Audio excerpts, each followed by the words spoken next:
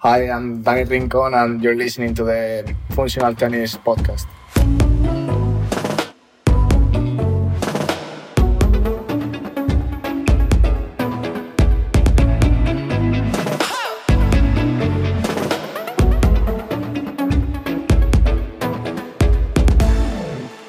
Welcome to the Functional Tennis Podcast. I'm Fabio Molla, your host. This week I speak to 18-year-old Dani Rincon. Dani recently played his last ever boys junior match, winning the US Open Boys Grand Slam, and he's now making the transition to the men's tour.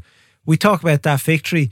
We talk about training at the Rafa Nadal Academy, as well as training with Rafa, advice he's received from Rafa, as well as offering advice to junior players around the world.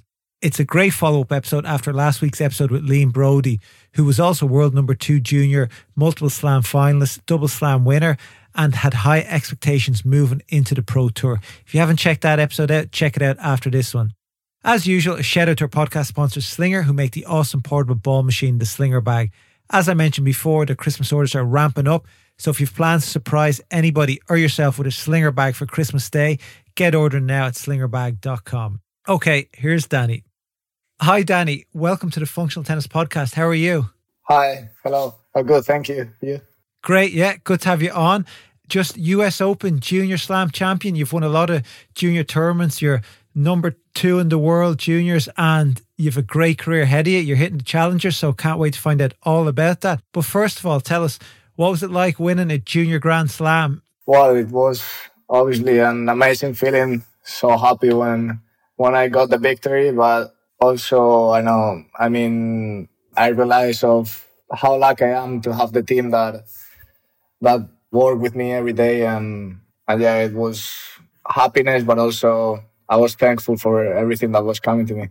Nice. And has that given you more fire to work even harder now? Yeah, sure. Like I see that if I play good, I have chances to play at a high level. So I just want to keep working, keep rising my level, and hopefully make it to the Pro Tour one day. Nice. And you don't play a typical Spanish game. You don't sit back at the back of the court all day. I know the Spanish game has changed a lot since, 15, 20 years ago. You like to play attacking game. Tell us about your game. Yeah, well, I play a bit different, I think, than like the common Spanish players. I grew up playing in indoor hard court on altitude. So, well, I got used to play a bit faster, not so many rallies, trying to come in and close the points at the net as many times as possible. And well, during the last years, like I kind of, changed my tennis a bit to the clay court. Like not so much, but now I'm staying much more at the back than before. But yeah, I still like short points, trying to return and go to the net or serve and go to the net. And well, that's, I think, one of my weapons, and I try to use it as much as I can. Nice. And just throwing it back to the US Open, I know you mentioned the word team. When you were over there, what sort of team did you have with you? Right now, the academy? No, when you're at the US. Sorry. We were 2 players from the academy, so we had 1 coach with each of us. So yeah, I had one of my tennis coaches that I have here came with me to the US. And that was it? No trainers, no psychologist, just you and the coach? Well, I spoke to them daily, on the phone, video calls and everything, but just one of them traveled with me. Nice. And looking at the draw, it looked like you started hard, but then you were playing pretty well. You were dispatching your opponents quite easily. Yeah, I remember, well, the first one was pretty tough. I didn't have much rhythm. I came from, I don't know if it was 2 months without competition. I played the week before 1 match in a tournament, but that was all I played, and it was kind of a rough start. But then I started feeling better and better, and I think since the day of the semifinals, it was, I think, really high levels from me, and that's what gave me the victory in the end. And going into it, what were the expectations first round? What would you have been happy with leaving the tournament with? I mean, I always want to win. I think like everyone in tennis and in sports, you always want to win. But I took that week a bit differently. As I told you, it was 2 months without competition. So the main thing for me was play with no pain. And well, I saw the weeks before practicing that I had no pain. So I started thinking that I could do well in the tournament. But I never expected to win. It was just going day by day, and maybe the last 2 days I realized where I was. And the finals, it was a bit different. I saw the final and I was like, oof, I'm nearly there, but it was still a tough opponent, a tough match. Nice, nice. I can only imagine, like, at what stage did you feel the most pressure? Was it the semis when you thought about the final, or was it in the moment in the final? Well, I didn't really feel much pressure because I tried to forget about everything. I felt a bit more nervous, I think, in the third set in the semifinals. I was leading 4-0 or 4-1 in the third set, and I started feeling a bit more nervous than during the whole week, but I didn't feel much pressure, actually. That's good that, you know, you can probably play your best tennis when you don't feel too much pressure, just a little. But what was it like coming back to your training base at the Rafa Nadal Academy with the trophy? Well, it was amazing. The day I came back, there was like a huge line of people, of friends and everyone, almost everyone in the academy, just for the welcome back. And everyone congratulated me, and of course, super happy. And well, I take that as well. Maybe it has the same importance for me as winning the trophy. It's also that seeing my friends and everyone were happy for me. It's an amazing feeling too. Nice. And so how long have you been training at the Nadal Academy? This is my third year I'm starting. I came in September 2019, and now I'm starting my third year. And what's life like over there? Well, it's nice. It's really nice, but it's tough as well. We practice a lot. We wake up early. We have, well, tight schedules also with the school. But yeah, I mean, many people here wanna become pro, so it's a great environment to work. And just let our listeners know, what's a typical training day look for you there? Well, we have 2 different weeks. For example, this week we start playing tennis at 8, from 8 to 11. Then 11 to... I do a bit more now this year. I do 11 to 1 gym.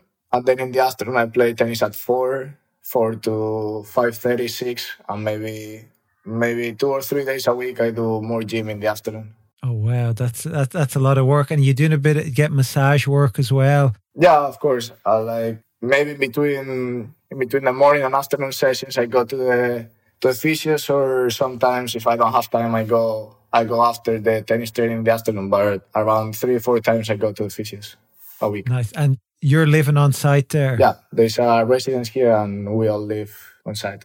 Nice. And who you train? Do we know anybody you're training with on a daily basis? I know you train with Rafa the odd time. We'll talk about that in a few minutes, but who are your daily span partners? Well, we have a really big group actually. We're like around 10, 15 players in the group. Last year we had 7 players who went to Division 1 in college in the United States.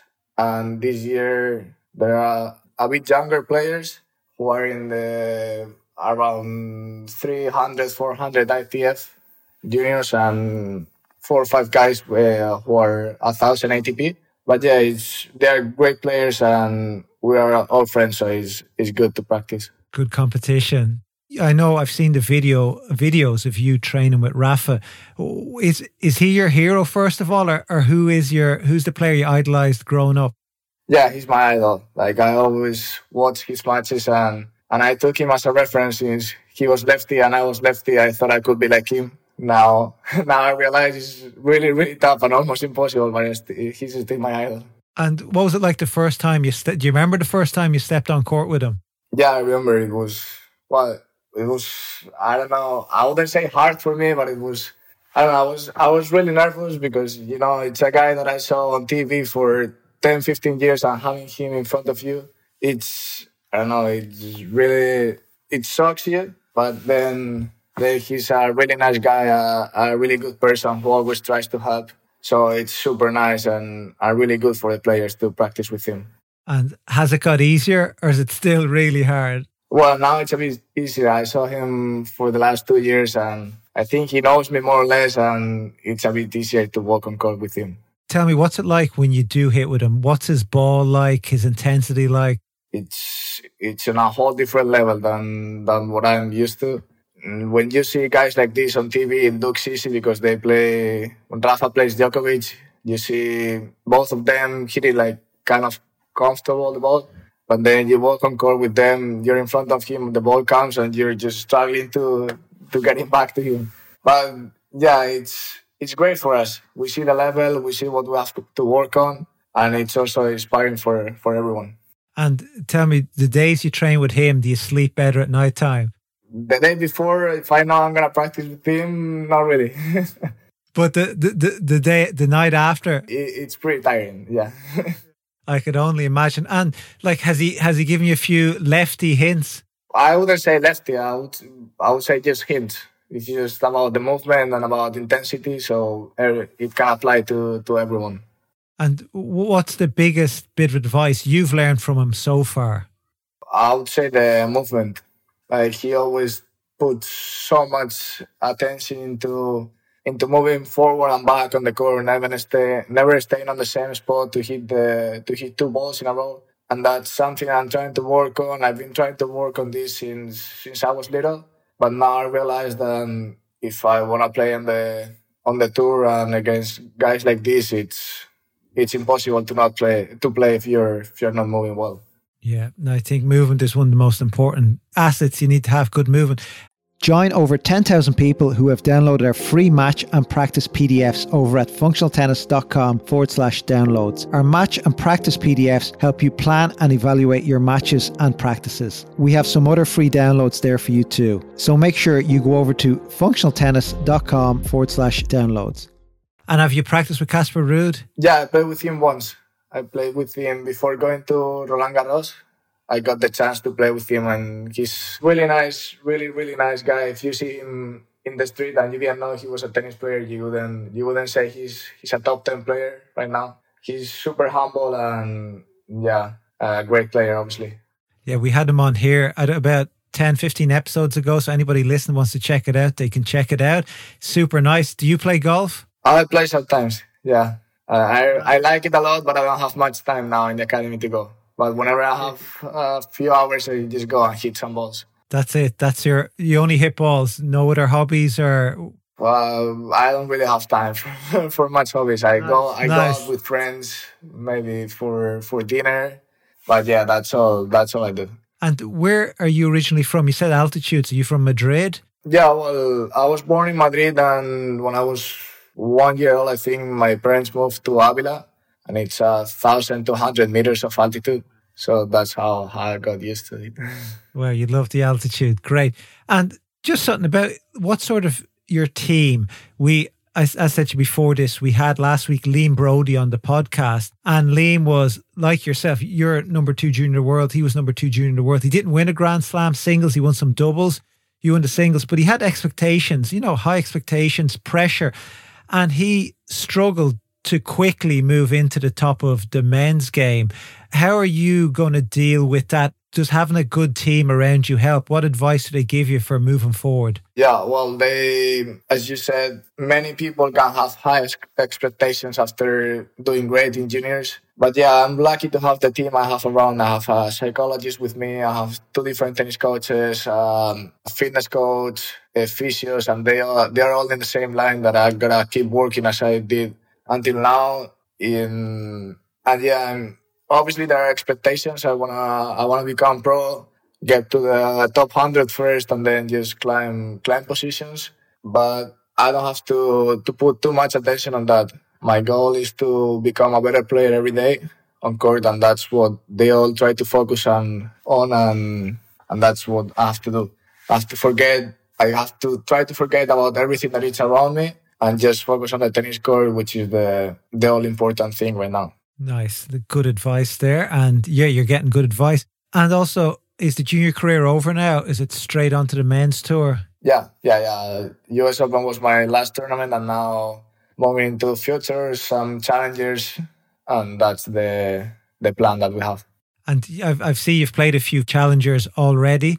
How's the level? How would you describe to somebody listening who may not have played tennis at a high level the difference between junior level and challenger level? Oh, that's a good question. Obviously, the level it's much higher. In juniors, you're playing against top 100 players under 18. In challengers, we're playing against top 300, 400 guys, but any age.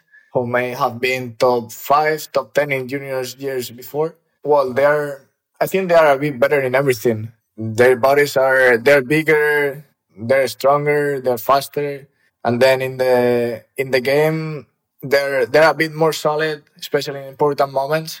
In the junior tour, you feel like sometimes in a 30-all they can miss because they get tight in a challenger or even a future. If when the 30-all comes, there's no errors. It's just winners or maybe serves, and I think that's one of the reasons why I didn't do so good in these last 3 challengers. I have still to get used to this. Obviously, I have so many things to improve. But yeah, it's little things, but so many little things that make the difference in the end.